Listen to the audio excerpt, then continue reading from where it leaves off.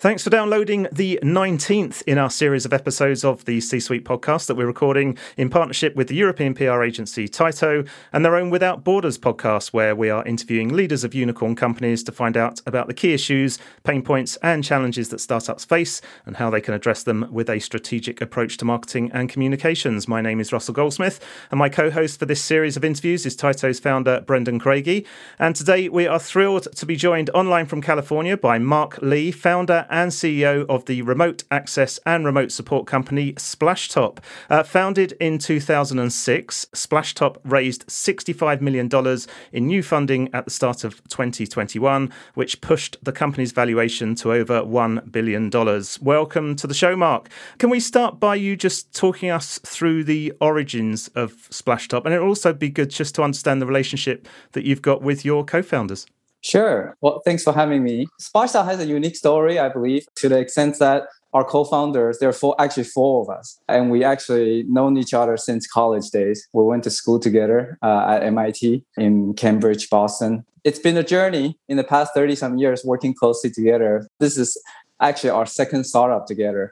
So the whole Splashtop story. And we started while in school, we were in competitions, entrepreneurial competitions. Our entrepreneur interest started when we were back at school. And it was used to be called 10K competition. I think the competition has expanded. Now it's 100K. So the winner gets 100K now. Back then, 10K was bigger then. So anyway, we did not win the competition, but we were runner-up. After MIT, we decided, gone separate way, work at big company because we want to build a safety net first. And also some of us, of course, need to pay down our school debt. And our goal was to get back together after a few years of working and start something together. So in 2000, we launched our first company together after 6-7 years of working at big corporations.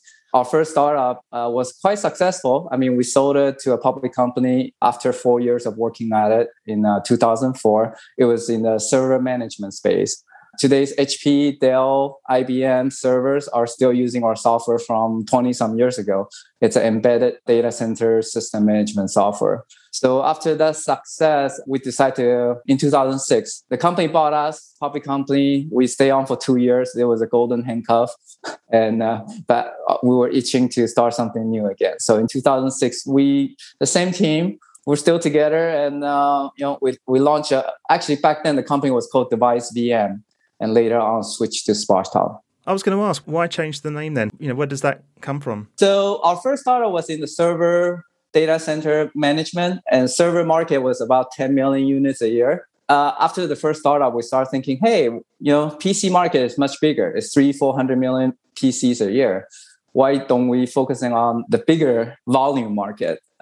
Well, the biggest problem we solved back then was it was Windows XP days, right? So if people can date back, Windows XP takes forever to boot up. The more software you install on it, there's the concept of wind rot. It just takes longer and longer for a Windows to boot up. Often we turn on the power, we go get a cup of coffee and come back, and hopefully Windows is up and running. And back then, internet was people just want to get online very quickly, check the weather, check some emails, and then before they head off the road or some, or get on other things they need to do. But PC just take forever to boot up. And so our thinking is, let's give people an instant on browser OS. And Device VM, VM stands for virtual machine. That was the company name. And we created an instant on browser OS. This is all predating Google Chromebook, right? Today, when they think about browser OS, they think about Chromebook. And actually, this is four years before Chromebook existed. We actually ship on HP, Dell, Lenovo, Acer, ASUS. Back then, there was a wave of netbook. We were the platform to enable the netbook. And we ship on over 200-300 million PC per year. Then the mobile wave came. And when the mobile wave came in late 2009, iPhone, iPads, etc., we knew our days will be challenged because a fast boot PC is not going to be comparable to a mobile device in terms of instant on, always on. And so we knew we had to pivot. So we decided, hey, Device VM, we need to pivot into the mobile space. How do we bridge between PC and mobile? And the product name was called Splashtop. So we decided to just change our company name to the product name for consistency. Great story and great to get all of that history. Looking at the market today, what distinguishes you from or sets you apart from competitors in your space? So when we move into Splashtop, we want to bridge between mobile devices and PC devices. And so remote access was the solutions that we thought will be the killer app on the mobile side. And that allow you to remote control and manage your PCs too. So we first launched our app on iPad. So it's really that consumerization usability that we focus on. And we actually were so successful on iPad App Store, we were even beating Angry Bird. So if you look at, I guess App Any chart or any chart back in 2010, 2011, we actually, for many months, we were actually the number one selling app on iPad, beating every application, even games. Well, I think back then, a lot of people, when they first got their iPad, there were not that many applications on it too. So the first thing they thought about is, what if I can access my Windows or Mac applications and data that's out there? So we were the top selling app. And that's what we built our brand, really this whole consumerizations. And so ease of use. And people love our product, the performance. We can stream even 3D games. So people were even, I don't have World of Warcraft on my iPad, but I can look at this. I can stream my PC games. So, when people post those type of video, it tends to be viral and we get hundreds of thousands or millions of views. So very quickly, we established our brand in the consumer space. But then a lot of business users, actually, it turns out a lot of IT people and MSPs are gamers too. So they saw Splashtop and they started thinking, okay, well, this is so much faster than what I use today at work. Like a lot of them use LogMeIn, TeamViewer, other remote control app, but they don't have this level of performance. But Splashtop was missing a few manageability features and they want more knobs to support customers. So they contacted us. We listened to these IT and MSPs and we added those features through the years. And now I would say 98% of our revenue is all B2B. We still generate a little bit revenue from consumer, but really business market is our key focus now. So we do differentiate from performance, differentiate from ease of use. And I would say, our pricing is very attractive compared to a lot of our competitors. And it sounds like those consumer roots that you've got really have helped you to build the business into what it is today in terms of honing that consumer experience for the business user. Correct. Yeah. I mean, it's this whole shadow IT wave, BYOD wave. All these really have helped us to expand into the market. But I guess ultimately also really listening to the customer. At the early days or even today, I get on all these discussion forums to help users because I want to know how people are using our product. I'm personally always involved trying to make sure our customers are happy too. That's great. And maybe on that note, Mark, what have you kind of seen through the pandemic? Because I'm imagining a business like yours with your focus on remote computer access and so on, presumably that's had a big impact on your business. Yeah, the only silver lining in this whole pandemic is really, our business really has grown a lot in the past year. Just like, people hear about Zoom and others because of the need for remote work, remote learning. I would say our business, we publicly have shared that, our business grew over 160% last year. It was strong demand from business. In the past, a company might have only a few people needing remote access, but during pandemic, everyone needs remote access. So we've seen a lot of our customer expanded the number of seats or, we're charged per seat. And that really has continued to propel our business. Schools have been coming to us to enable remote labs. We did a survey, 90% of the students really see hybrid learning as the future. And what our remote lab has enabled is many schools, they have physical labs that runs Adobe software, AutoCAD software, specialized software. And these require high-end workstations. With our product, we can extend out all these software to students at home with any BYOD devices. Disney, a lot of animation company, CBS, NBC, Golf channels, etc., are all customers during COVID as they need to do remote video editing because we're well known for performance. So a lot of different studios, game studios, all came to us. And COVID research, a lot of medical equipment company, they came to us as their doctors need to do research on Alzheimer's and also COVID research. And they've been using our product to enable remote research.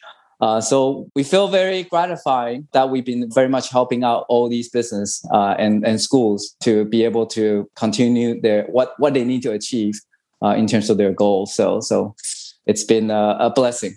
Yeah. Sounds like you've played a really critical role for a lot of organizations.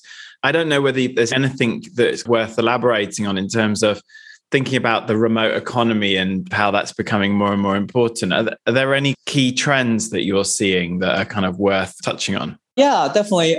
During this whole digital transformation that Microsoft has talked about, accelerated, compressed, and cybersecurity becomes super critical. We saw the SolarWinds issues, the Kaseya issues. President came out with executive order, that, hey, all federal government, et cetera, should look at segmenting the network, ensuring you got, a zero trust framework, right? So Gartner also talked about zero trust, et cetera. So, and people do recognize that VPN is broken.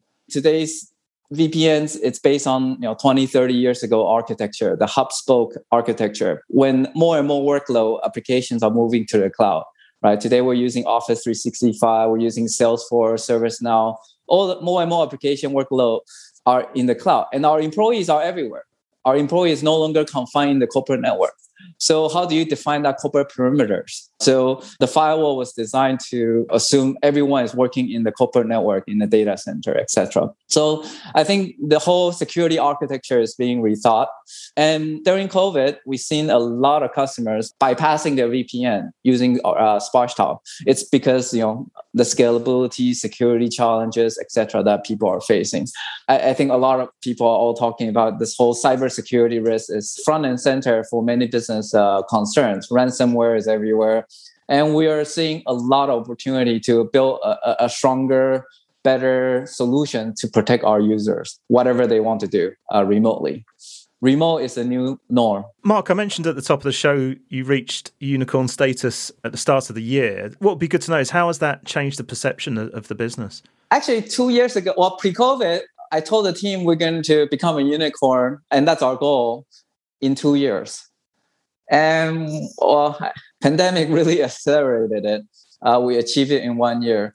So obviously, there was people are definitely ecstatic and proud that we've been able to do that. And at the same time, we were achieving it while helping the world to address this whole pandemic challenge. So it's a problem moment for every one of us. But obviously, as a CEO, my challenge to the team is, okay, well, we reach our unicorn status. What's our next big goal? So it's really part of that whole journey. We've been profitable for years. Since we pivoted the business from device VM to Splashtop, we haven't fundraised for over 10 years. We were bootstrapping after we had to pivot. And so we bootstrapped to become profitable, cash flow positive. So when we were doing the unicorn round, we were actually, in 2020, we were generating tens of millions of dollars already. We did not need to raise a round, but we did the round primarily to elevate our brand, because many people knows about us, but they don't know how big we are. And we want to begin to position ourselves towards IPO, and we need to attract talents. So in the past year, since Unicorn, we brought in CMO, we brought in head of sales, expanded our team significantly. And we continue to generating millions of dollars cash flow per month. We still haven't touched a single dollar of the money we raised. But obviously, it gives us this whole brand elevations and positioning and attracting talents. That's really the main goal of the Unicorn round. That's really interesting. And I think you might be the first CEO that we've interviewed that's talked about raising money really from a positioning perspective, but it makes a lot of sense. One of the areas that we kind of really like to drill into is communications and culture within business. You've obviously just touched a little bit on that, but what's been your approach to raise awareness and differentiate yourselves in a very crowded marketplace? Well, in terms of the whole culture, because we have 4 co-founders who've been around for 30 years, we're pretty much like a family. So what really differentiates from other companies that I have come across is, and company I have worked for is, I think we continue to have this great family caring culture.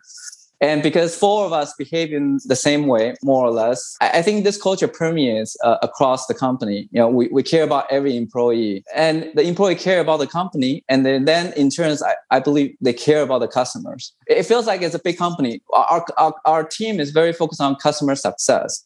We want our customer to be very successful. It's been reflected in our NPS. Every time someone uses our product, at the end of the product sessions, it will prompt rating, right? I think we've seen that with several apps nowadays, but we were one of the very first to start doing that too. So we really care about ensuring that user experience is always top of our mind, and we have a very transparent culture, right? So as part of kind of the style how 4 of us operate, we share our financial information with every employee. Every employee is a shareholder. We want them to be successful financially when we succeed. Everyone knows how much revenue we generate per month at the end of the month, how much profit we generate per end of the month. And we want to make it clear that everyone can make a difference. We try to hire the people that are good fit for the culture too. A lot of times, a lot of companies, when they try to accelerate their growth, they hire very fast and then they try to churn. We actually spend our time making sure it's a good fit, because we actually have been trying to slow down our hiring to make sure we have the right people joining us. And that's actually more critical in our mind to preserve this culture and having fun, because for us, life is too short, and and all 4 of us are fun-loving people, and we enjoy the whole journey of learning. And we want to be sure that everyone have a great career growth, personal growth, financial success all together in this whole journey, and while having fun together. I love that. Yeah, as you said, everyone can share in that success, and that kind of leads nicely onto the question I wanted to ask about internal communications, because particularly over the last year, it would be good to know how you've talked about how much the company's grown as well. So how you're navigating that need to communicate with individuals, with teams, and then the whole company as well, particularly, as I said, given everyone's working remotely and they're spread out, so wide across territories. Despite, we have a remote work solutions, I would say, pre-COVID, actually, most of our employees are here in the Silicon Valley. So it's been somewhat more a learning process for us as well. But fortunately, because we have a good remote solutions, all of us was instantly ready to be remote work. And as we were growing, we actually started hiring people all over the US. We felt actually, our products works well to support remote work. So our CMO actually is based in Denver. Our head of sales is based in Texas. And we have employee in New York. We have employee in Georgia. So we start hiring people all over the US actually during pandemic. And we put down all the tools needed, obviously, to support that, including Splashtop's own, we eat our own dog food.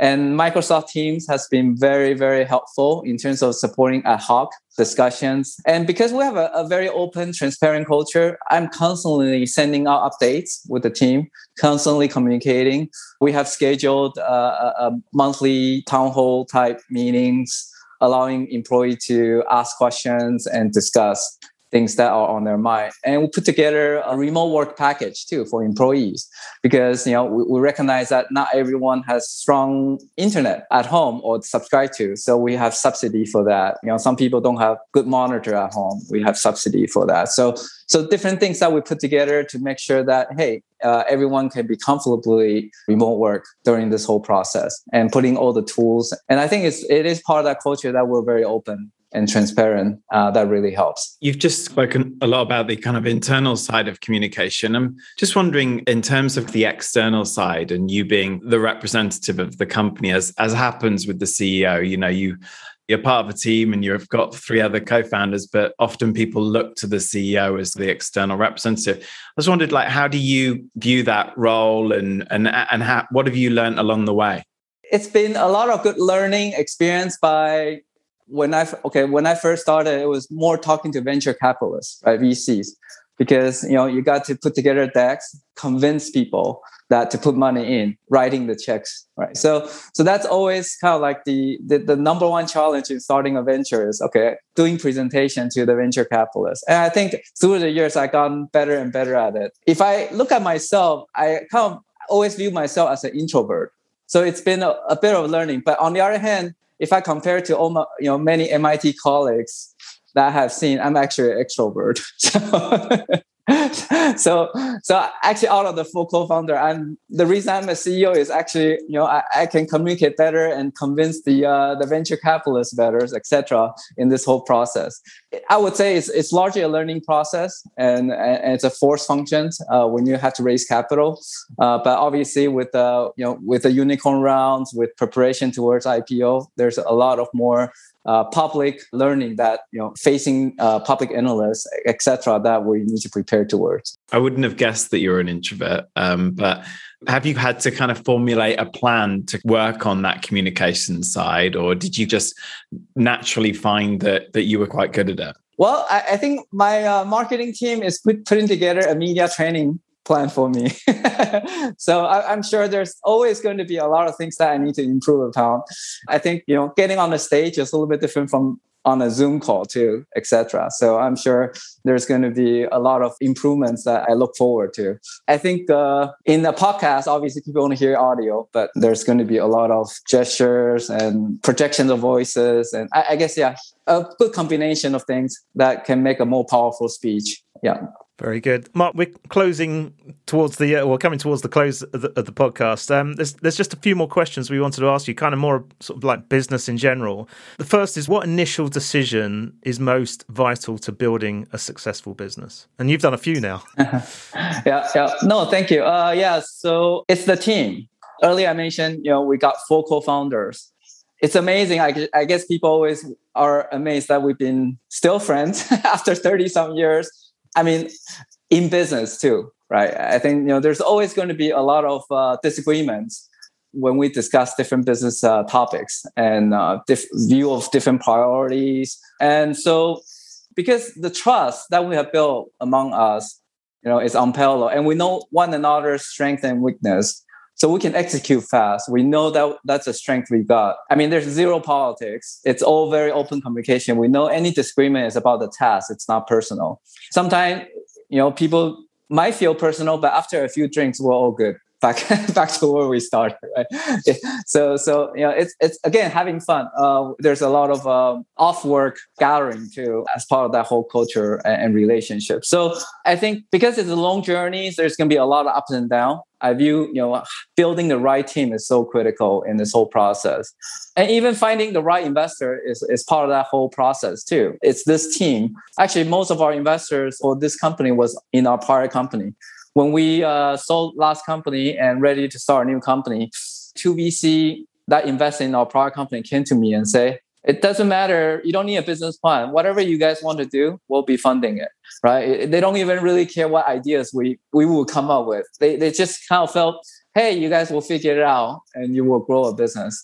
And so it's the trust and relationship. And this company gone through pivots. It's been, since 2006, 14 years. A lot of VC usually will have exited, try to sell their position, etc. They just stick with us despite the downs. And so it's been a great journey with a lot of great supportive people. It's really assembling the team in my mind. Yeah. But along that journey, there must have been some mistakes. So what's the biggest one you've made? How did you fix it? But also based on the relationship you're saying you've got with your co-founders, if you or one of them has made a real major mistake, how has that impacted on that relationship? Well, we started as Device VM. I mentioned we had to pivot. And actually, Device VM was very successful at its peak. We have 300-some employees. So that was 2010. We were shipping on 300-some million netbook per year. With all these PC OEM notebooks, and PCs. But then as we had to pivot, our revenue was declining and we had to lay off people. As a CEO, I'm always optimistic. I'm, just by nature of doing a startup CEO, I'm super optimistic. I felt I could drive new revenue to compensate for the declining revenue from the old business very quickly, but it did not happen as quickly as I liked.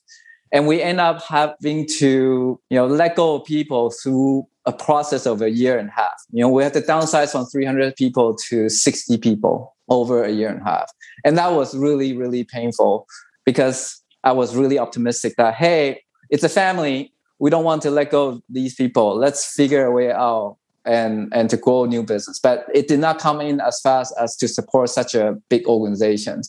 And in retrospect, I think definitely would have been better if we cut harder and faster versus, extending that drive. It was tough on our founders too, because a lot of them need to be talking almost like to a family member that, sorry, we just cannot, answer for a year and a half, right? Slowly letting go different group of people. So I wouldn't say, it's a big mistake, because it's more a lesson learned, I guess.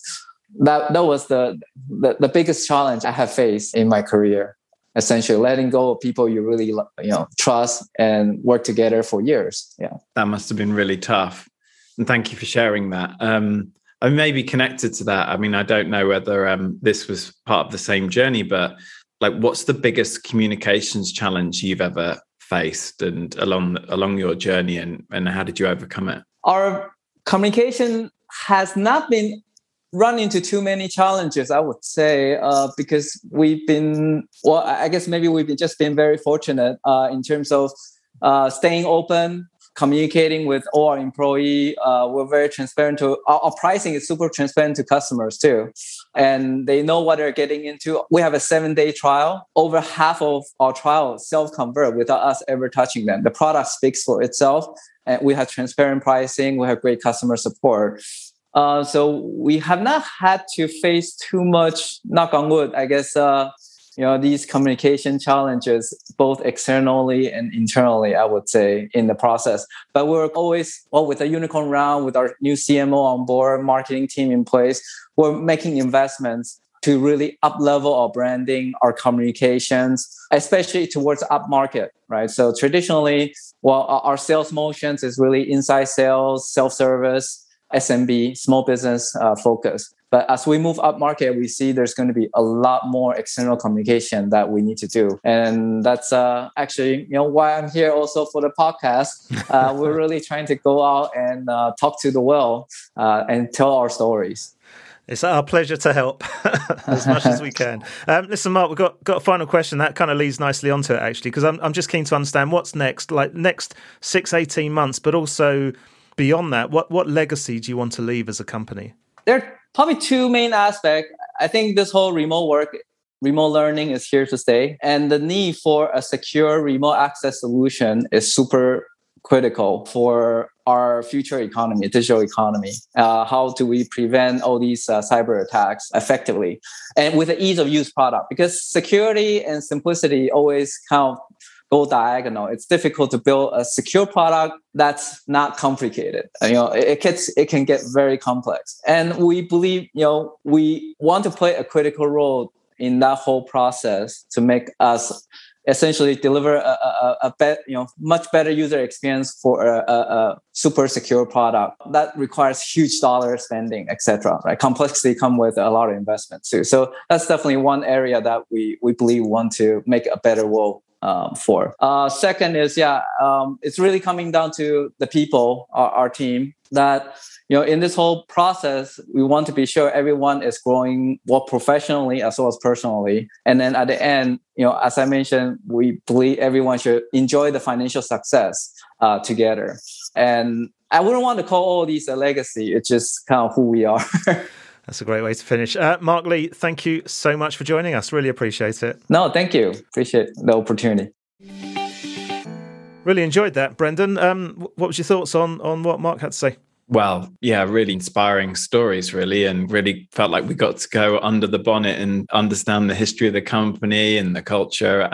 So I really enjoyed it. I thought a few things that jumped out to me because they kind of resonated with me as a more modest CEO of a smaller enterprise, but where the importance of having the right team and having the right team from the beginning. Because I kind of remember when we started and have a small group of founders, but they're all still with the company. So that really resonated with me. And then the other thing that resonated with me was the point about all employees sharing in the company's success. Again, that's something that we've done is we've made every employee a shareholder in the company. And I think it really helps because it allows you to get everyone on board and everyone really buys into what you're doing if they feel like they've got a stake in the company. So yeah, I really enjoyed that. And those were just a couple of things that really shone out for me. Yeah. Right place, right time, or just foresight It's kind of really interesting, the whole pivoting thing in terms of, just how they developed a technology that, initially was kind of used in netbooks, but then ultimately became the great basis on which to enable pro users and consumers to get access things remotely. And then obviously, as we've seen within the world of technology, the consumerization of IT, has just kind of seen that focus on usability mean that things then really take off within a business environment. So maybe I think ultimately what they got right was focusing on the user and focusing on the user experience. And if you do that, then you're going to be destined for success. Well, that's it for this latest episode in this special series with Tyto. If you want to find out more about Splashtop, then their website is simply splashtop.com. We'd love to hear your comments on today's chat. You can share them on our Facebook, LinkedIn, Instagram or Twitter feeds, or in the comments of the YouTube version of this podcast. And those are all linked from the top of our website at csuitepodcast.com, where you'll also find all our previous shows and supporting show notes, plus links to where you can follow us for automatic downloads of each episode via the likes of Spotify and Apple. And if you've liked what you've heard, please do give us a positive rating and review. We're of course available on all podcast apps. Just search for the C-Suite Podcast and hit follow or subscribe. You can also subscribe to the Without Borders podcast from our partners at Tyto, and all the details for that are on their website. Just head to tytopr.com and click on the podcast link in the top navbar. Plus, you can also download a copy of Growing Without Borders, the Unicorn CEO Guide to Communication and Culture from Tyto's website too, which is a great overview of the first 15 of our unicorn interviews. If you are a unicorn leader yourself and you'd like to be part of this series, then please do get in touch via the contact form on the website at csuitepodcast.com. Plus, of course, anyone can get in touch too with any feedback you may have. And finally, you can also reach me via Twitter using @Goldsmith, or you can find me on LinkedIn. But for now, thanks for listening and goodbye.